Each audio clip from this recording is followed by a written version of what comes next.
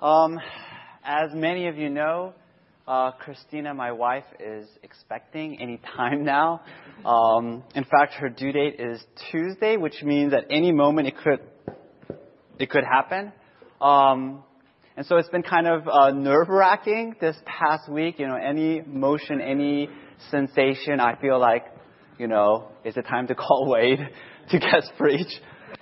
So, you know, because the due date is Tuesday, and so obviously it's going to happen sometime soon, I'm going to be taking a paternity leave. I'm going to be taking a break. But I'm going to leave the pulpit in the capable hands of Wade and Sean, and so they'll be preaching for the next 4 weeks. And so I really want to ask you guys to pray for Christina and me, because, you know, when it comes to parenting, it's like amateur hour. And so pray that I don't do something too horrendous, scarring to the child. All right, so let's turn with that cheerful thought. Let's turn to the teaching text today, which comes from Genesis chapter 32. It's in your bulletins on page 4. All right, starting in verse 22. That same night, Jacob arose and took his 2 wives, his 2 female servants, and his 11 children, and crossed the ford of the Jabbok. He took them and sent them across the stream and everything else that he had. And Jacob was left alone. And a man wrestled with him until the breaking of the day. When the man saw that he did not prevail against Jacob, he touched his hip socket, and Jacob's hip was put out of joint as he wrestled with him. Then the man said, "Let me go, for the day has broken." But Jacob said, "I will not let you go unless you bless me." And the man said, "What is your name?" And he said, "Jacob." Then the man said, "Your name shall no longer be called Jacob, but Israel. For you have striven with God and with men, and have prevailed." Then Jacob asked, "Please tell me your name." But the man said, "Why is it that you ask my name?" And there he blessed him. So Jacob called the name of the place Peniel, saying, For I have seen God face to face, and yet my life has been delivered. The sun rose upon him as he passed Peniel, limping because of his hip. This is the word of God.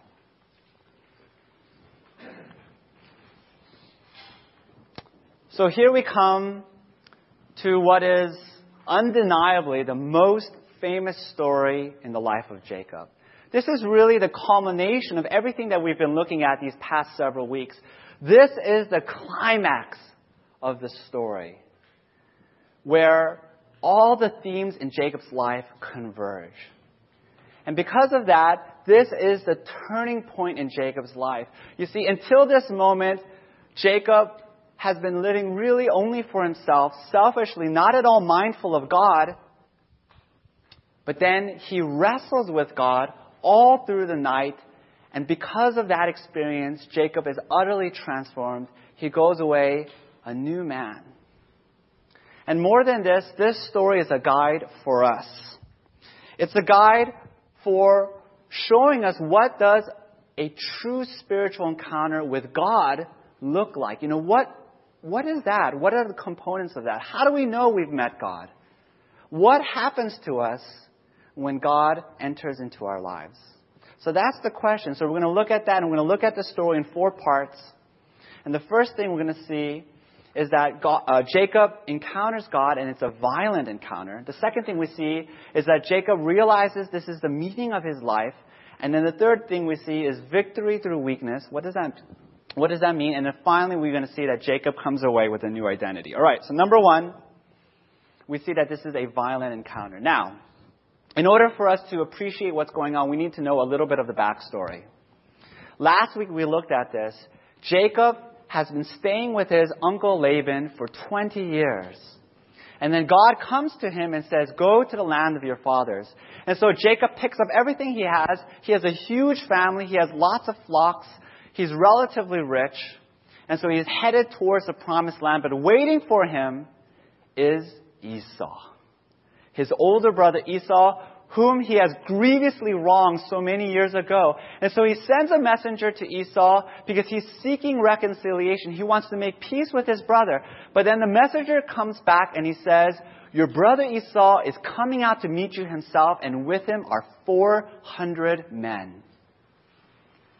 And so Jacob naturally assumes that time has not healed the wounds, that Esau is still enraged, and he's coming with this small army to wipe Jacob off the face of the earth. And so Jacob is terrified. And then what happens is something astonishing, something we've never seen Jacob do. He gets on his knees and he begins to pray.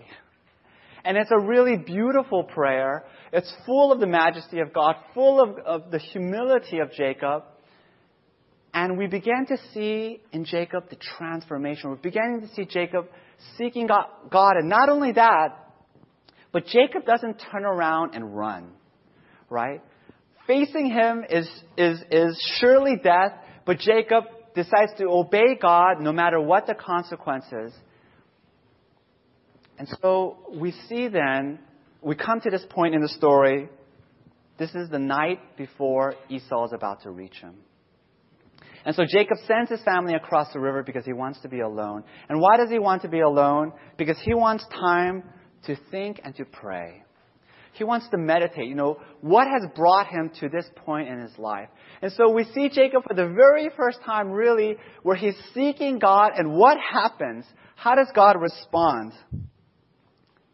All of a sudden, out of nowhere, God jumps on Jacob. And God slams Jacob to the ground, and he puts Jacob in a headlock, and it's this life and death struggle. It's such a violent encounter that Jacob is crippled. For the rest of his life, he has to limp, right? And I want you to imagine this in your minds, that here is Jacob, he's on his knees, he's praying to God for protection and for strength, and God responds by attacking, physically assaulting Jacob. What do we learn from this? You see, very often, God comes to us and he violently grabs a hold of us. He slams us to the ground. He inflicts pain on us and he puts us into absolute agony. Why? Because you see, very often that is the only way that God can reach us.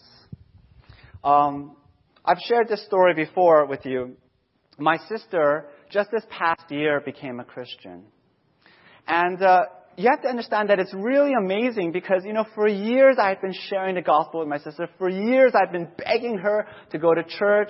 I've been giving her sermons. I've been giving her Christian books. And, of course, she would politely listen to me. She would go to church on occasion, but no impact, nothing penetrated. Until finally, a few years after college, she went back to LA. And she was looking for a job, and she was fairly confident that she would get it because, she graduated from a pretty good school. She had a great working resume. And she thought, no problem, easy, in a few weeks I'll find a job. But what happened is, not only was my sister not able to get a job, but she couldn't even get a single interview. And the plan was that she was going to stay with her friend for a few weeks. Because she thought as soon as she gets the job, she'll get her own place. But then the weeks stretched into the months. And still no job. And so my sister, was kind of in a desperate situation. She had outstayed her welcome. And my mom's friend very generously said, why don't you come and stay with me? And you have to understand that my sister didn't really know this person very well. So she was staying at his home and it was so awkward, And on occasion, this woman would say to my sister, how is that job hunt coming along? And it was her subtle way, and maybe not so subtle, of saying, when are you going to leave my house? When are you going to get out of my hair? And, my sister felt awful, because what could she say? Nothing. Job hunt is going nowhere. And because she had no money, she had to get a car, and she got this really awful, used, beat-up Saturn with no air conditioning. This was, by the way, the summer in LA, and it was just hot, sweltering. She would be driving around looking for a job, sweating like crazy. The car would break down seriously every week. And my sister was just in agony. And that summer, she became a Christian. I'd given her a book a Christian book, and she was reading through the book, because she had a lot of time on her hands. And she realized that summer that whatever her foundation was, whatever it was that she was depending on, it didn't give her the ability to cope with what was going on. Her life was falling apart, and she realized the poverty of her life. And she realized that she needed God. She needed to know Christ. You see, we are so dense, are we not? We're so dense. We're so oblivious because we're just gliding through life, and we don't, we're not sensitive to God. We're not awake to God's reality unless God grabs a hold of us, violently throws us to the ground, and inflicts pain on us. Not because God is trying to harm us, not because God is trying to hurt us, but because He is trying to wake us up. He's trying to slap us in the face so that we could be alive to who He is. So that's the first point. It's a violent encounter. And then the second thing we see is the meaning of Jacob's life. And here everything comes together and all the lines in Jacob's life converge. And in order for us to appreciate what's going on, you need to realize that there's a word play going on throughout the story. And of course, we're reading this in the English, so we don't really see it, but in the Hebrew, it's quite pronounced. You need to know that the name Jacob and then the word wrestle in Hebrew are virtually the same word, right? They both come from the same Hebrew root word. Because Jacob means to grasp. Jacob means to wrestle. And really, it's such a fitting name because that is what Jacob has been doing all of his life. He's been wrestling, right? Remember, even in the womb, he was wrestling with Esau for supremacy. That's why when he was born, they named him Jacob, because he was grasping Esau. And he was wrestling with Esau for the firstborn blessing. Do you remember the story?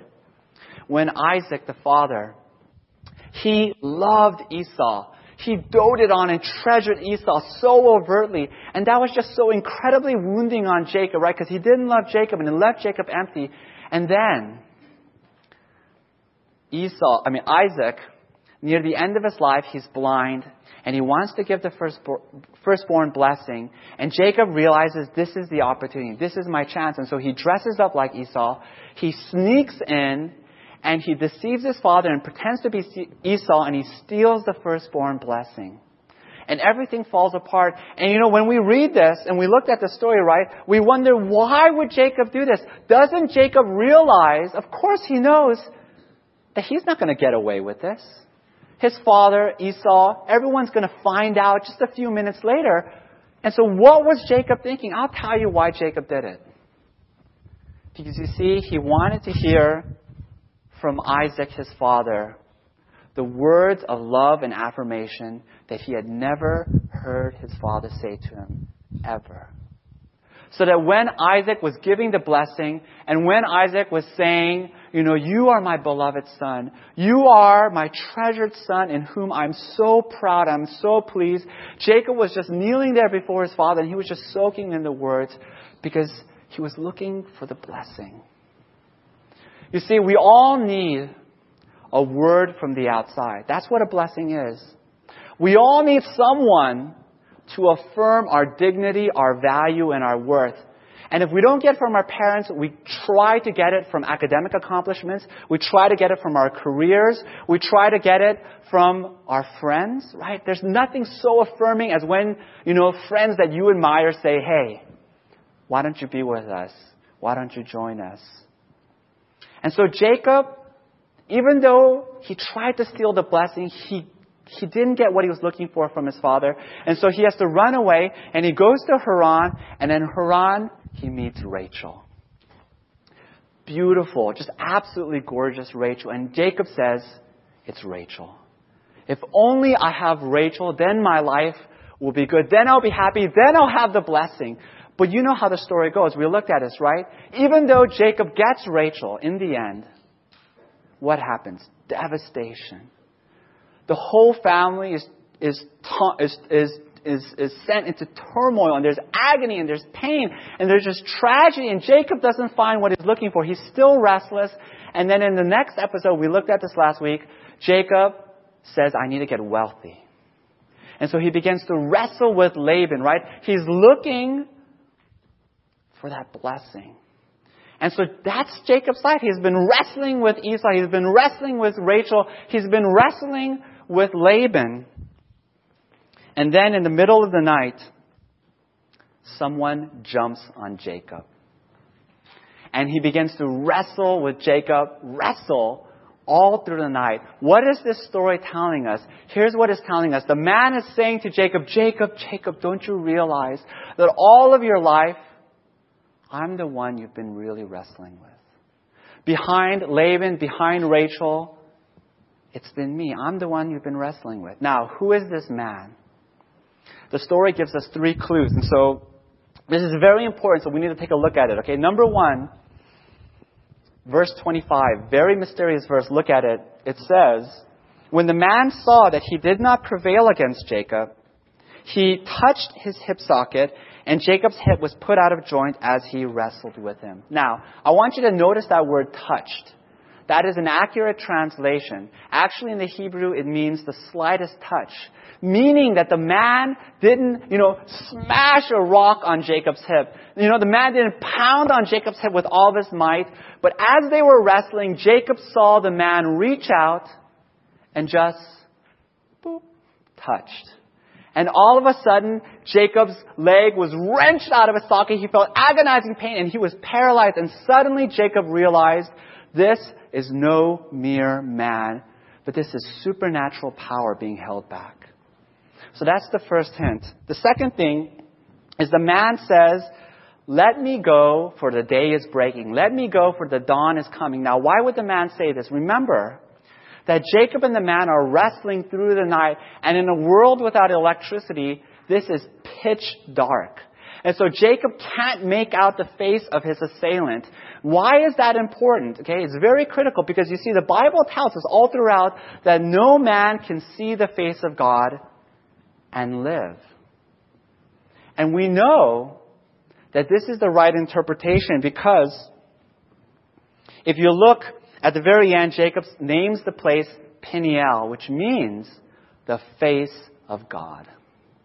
You see, Jacob says, I have seen God face to face. Now, some of you are saying, well, wait a minute, I thought Jacob didn't see his face. Well, I think what's going on here is that as the dawn was approaching, Jacob just began to see the faintest outlines of the man's face before he turned and vanished. And so Jacob says, I've seen God face to face. So that's the second hint. The third clue is Jacob says, what is your name? Says to the man, what is your name? Now you have to understand in the ancient world, the name was more than just a name. The name signified character, identity. And so what Jacob is asking is, what is your name? He's saying, are you God? Are you God? And what does the man say? The man says, why do you ask my name? Now, the commentators look at this and they say that what the man is really saying is, Jacob, don't you know who I am by now? Do you even need to ask? Do you even need to ask? Now, let's put these 3 clues together. What is this story telling us? This story is telling us that the man is God. That Jacob is wrestling with God. And when Jacob realizes that it's God, everything changes and his whole life turns around. And this is the turning point. You see, the dawn is coming. And Jacob realizes that if he stays with the man, he will surely die, right? Because Jacob knows that he's a sinful man and this is a holy and righteous God. And so Jacob knows that, he has to get away. But you notice that he doesn't fight God to get away, to break free. But Jacob switches and now he's fighting to hang on. He's fighting to cling on.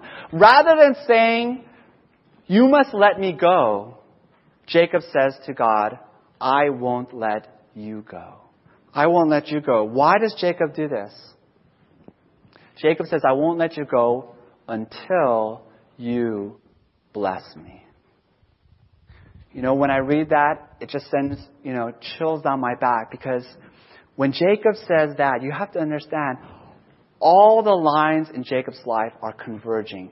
The whole story of Jacob's life is coming together at this moment.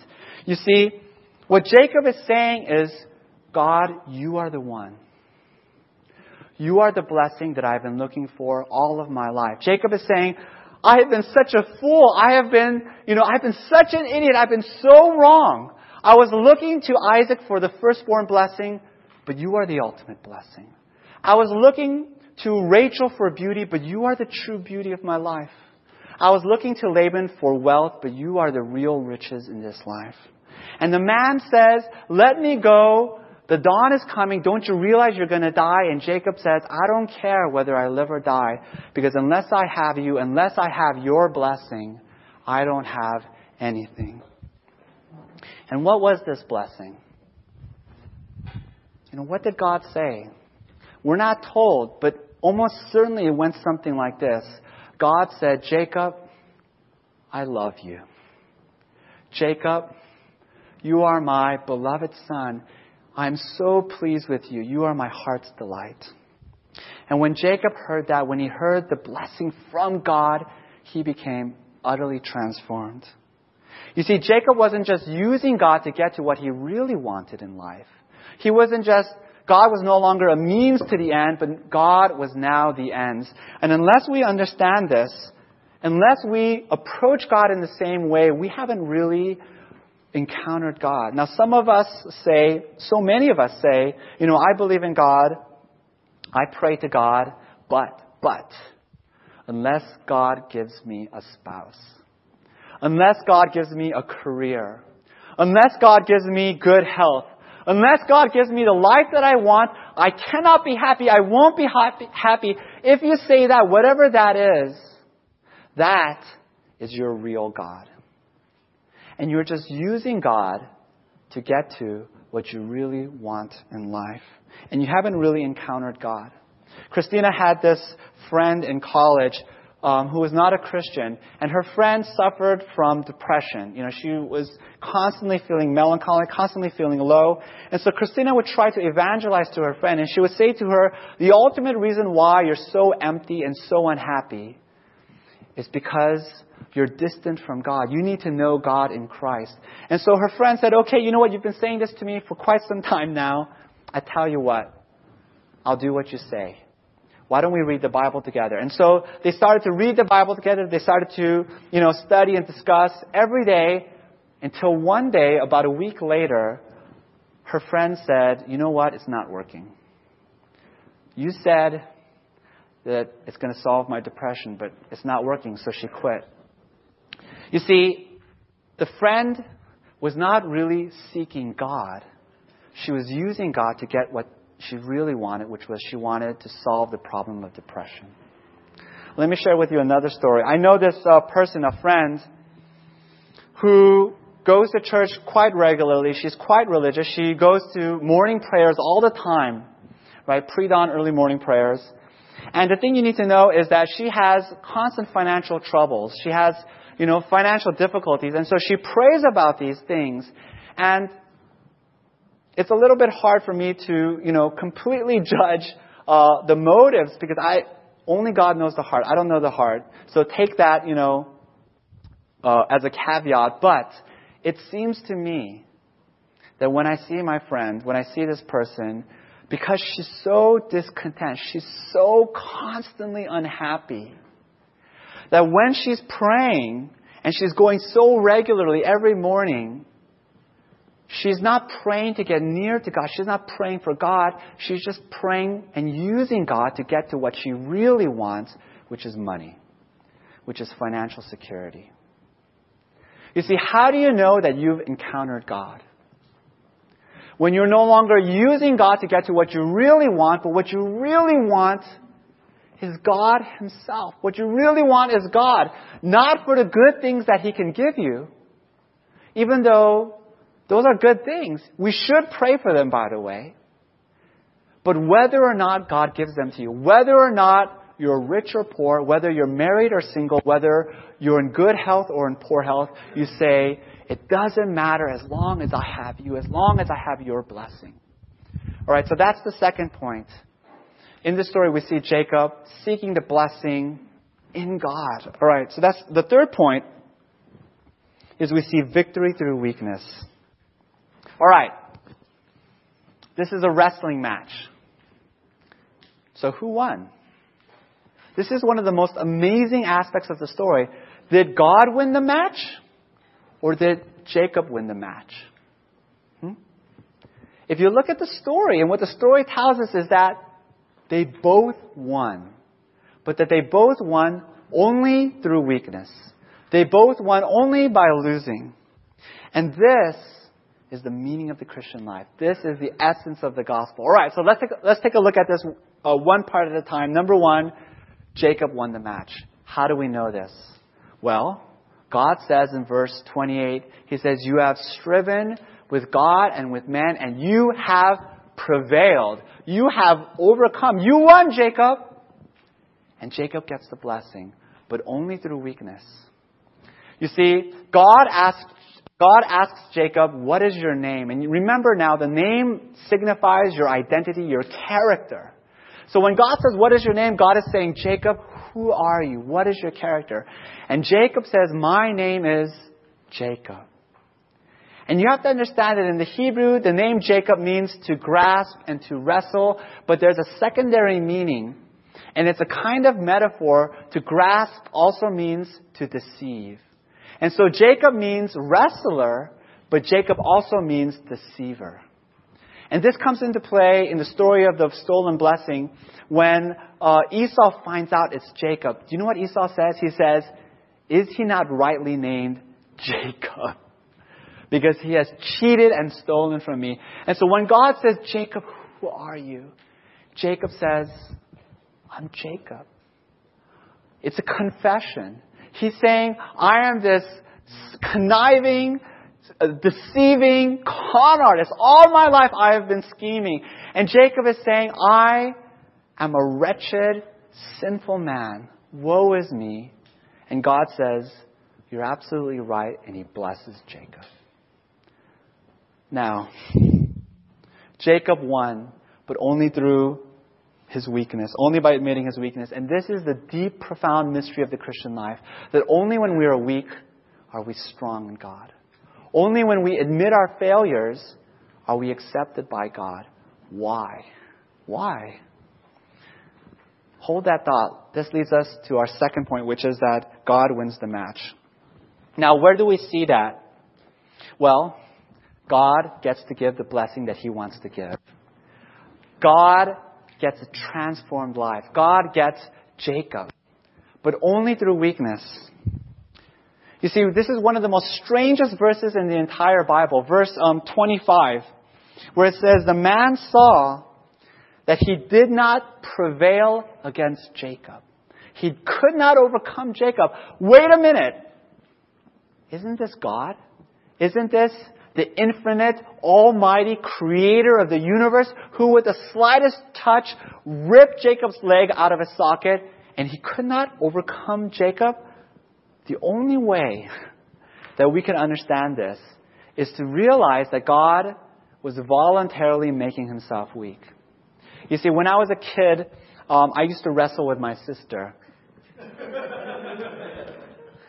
And the thing you need to know is that my sister is 7 years younger than me.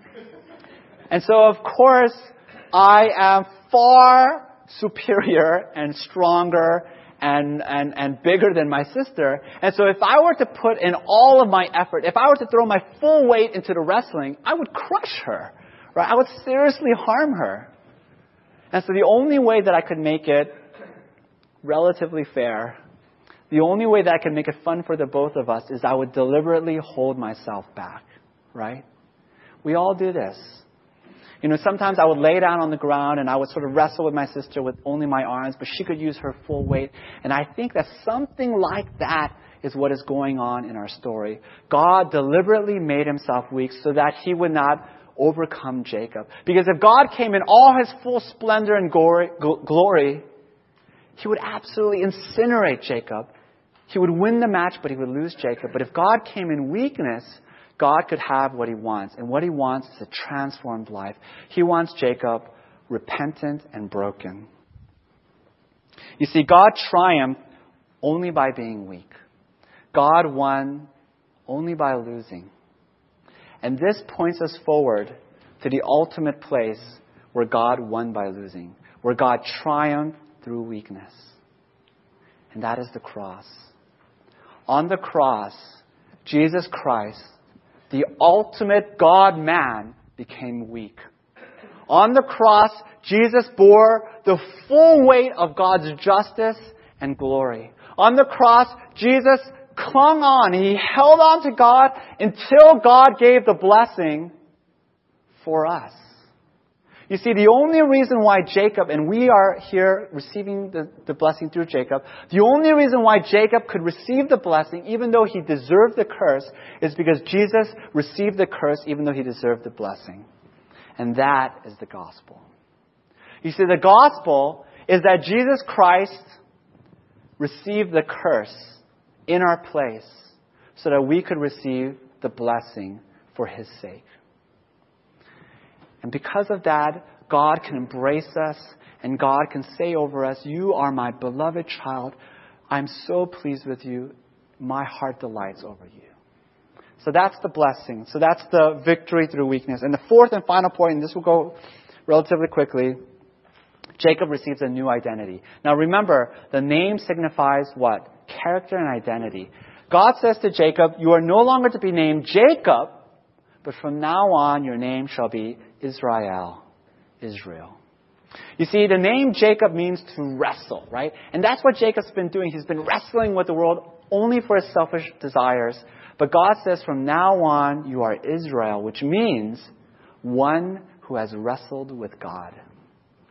What does that tell us? It tells us two things.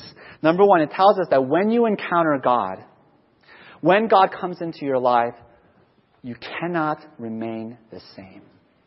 You have to experience a change in your heart and in your character. Other people have to be able to say, "There's something different about you. There's a peace, there's a joy that I've never seen before." And unless you experience that change, you haven't really encountered God. You may know about God, you may know of God, but you don't know God. You don't know God unless you experience that change. And the second thing this shows us is that Jacob received a new mission and a new purpose in life.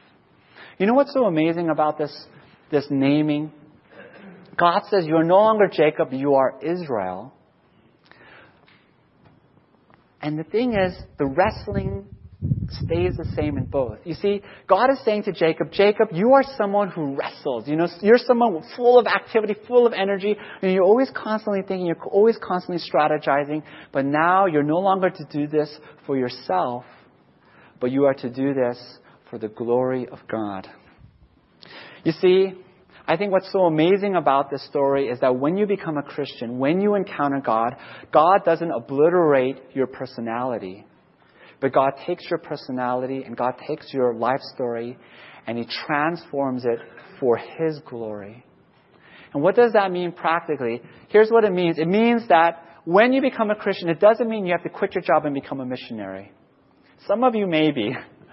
But for the big majority of us, we are to keep our jobs, but God is going to use our gifts, God's going to use our talents for His glory. And some of you are saying, "Well, what does that mean practically?" You know, that's what the Christian life is all about.